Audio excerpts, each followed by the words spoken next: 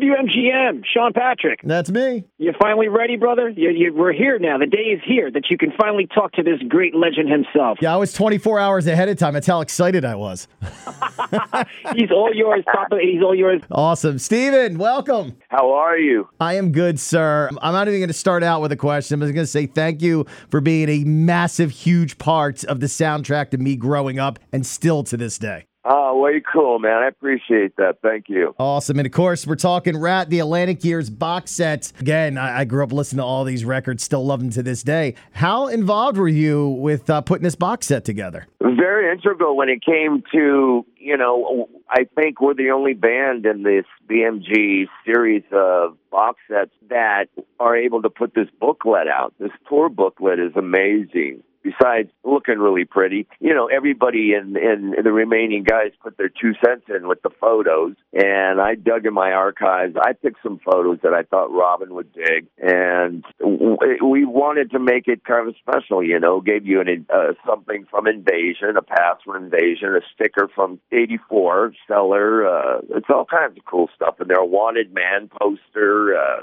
Jesus, I don't even know what's in there. Actually, a guitar pick. Well, it looks great, man. It looks great. And besides that, a lot of great music. Absolutely, man. Absolutely. So I got to ask you this. I mean, you came up in music in the 70s and into the 80s. You had 8 tracks and vinyl, and then cassettes came in, and then CDs, and then vinyl left, and then you got streaming and MP3s, and CDs are gone. But here we are full circle with vinyl again. Can you believe it? Yeah, isn't that amazing? And it's the difference between 2-inch tape and digital. 2-inch tape's always going to sound better. I mean, when I record and write, I'm recording on cassette. And it's not digital. I don't go into a studio. I do it like I did back in the 70s, hardcore, But it's amazing that vinyl is such a presence now. And it's also a collector's kind of item like it was back in the day. We get vinyl, we open it up and go, wow, this is great. You pick up Alice Cooper School's out and there's panties wrapped around the album, you were able to get away with all these things, Kaleidoscope, Zeppelin 3, give us a wink, sweet. The thing winked if you moved it up and down. I love it. No, it was great. As a kid growing up, my sister had a huge vinyl collection in the 80s, and I loved opening up, and I learned how to play a record, but I would read the liner notes, and I'd look at the pictures, and it was just a different time, but we're getting back to that now, and I'm definitely all for it, man. So let's throw it back to the early 80s, Sunset Strip. You got all these bands, Ratt's right in the middle of all of it. Did you guys know there was a movement happening? Did you feel it back then? Yeah, I did. I knew it was going down when I was hanging out with Ed at, Van Halen at the Whiskey in 78. I knew something was going to go down, and I set my sights on Los Angeles January 1, 1980. I moved my band Mickey Ratt to L.A., and I said, I'm going to be here and be a part of this. And we did. We did that. Yeah, man. You were one of the huge bands that came out of that era. I remember I wasn't allowed to go to concerts yet, and I begged at 10 years old to be taken to Ratt and Bon Jovi in Philadelphia at the old Spectrum. I didn't make it there. I ended up getting to see Ratt years later, but my mom wouldn't let me go, but I begged and begged because I was obsessed with Invasion of Your Privacy. Man. Oh, my God, the Spectrum, man. I remember that place very well, actually. Yeah, that's amazing, brother. I eventually got hooked on concerts, and here I am sitting in radio, man. So let me talk a little bit about solo Stephen Pearcy. You were here last year in Atlantic City, played the Orange Loop Festival. What's going on with the solo career right now? Well, right now I have the 6th solo record I've been trying to get out for a while. I have a record called Legacy that's coming out soon enough. Got tons of music from my career. And we've established the Sunset Strip Experience to be a concert series, Metaverse concert series, and a residency. And I'm going to be touring it next year with some of your best 80s era individuals or bands.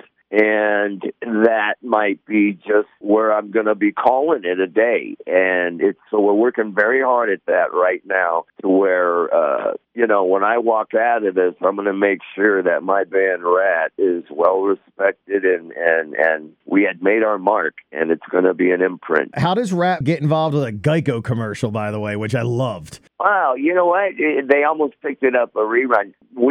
That was such a brilliant. The only thing missing from that is it wasn't the original guy. But they just approached us, and just like anything else, you either yay, nay. And of course we were going to do it. The song charted again on the rock tracks. It's amazing. But it was fun. I did 2 other little mini commercials for them, too, after that. We did 2 of them, or 3, actually. And, yeah, it was fun. It was fun.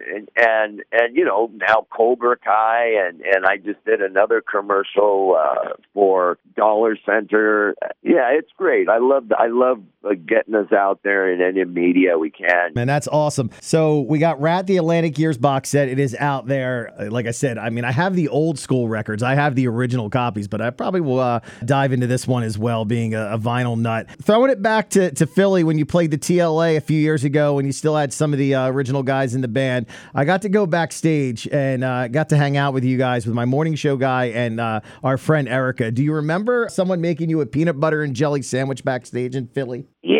Yeah, man, I do. That was us. That was funny. And my old guitar player from Arcade was there, too. Yeah, I think he might be the guy that got us back there. But yes, she just saw, her name was Erica. She saw food and you walked in and she made you a sandwich. Yeah, I remember that. Yeah, the PJ sandwich, yeah. I will say it again. You guys were a huge part of my upbringing and just falling in love with hard rock music. The hair still stands up on my arms when I hear the intro to Lay It Down. It just is iconic. I thank you for all that. And listen, I know you're saying this might be calling it a day soon and you're doing the solo thing, but we all cross our fingers that the OG guys that are still around do at least one more show. But we'll pray on our own. But I know there's all kinds of politics there. Steven, I thank you for your time, my friend. You got it, brother, and I'll see you out there soon enough again. Next year's going to be real busy, and I'm going to expect to have a lot of PJs on that rider when I get into town. I'll make sure she's there. We'll bring the sandwich maker. Thank you, brother. Take care, man. Be good.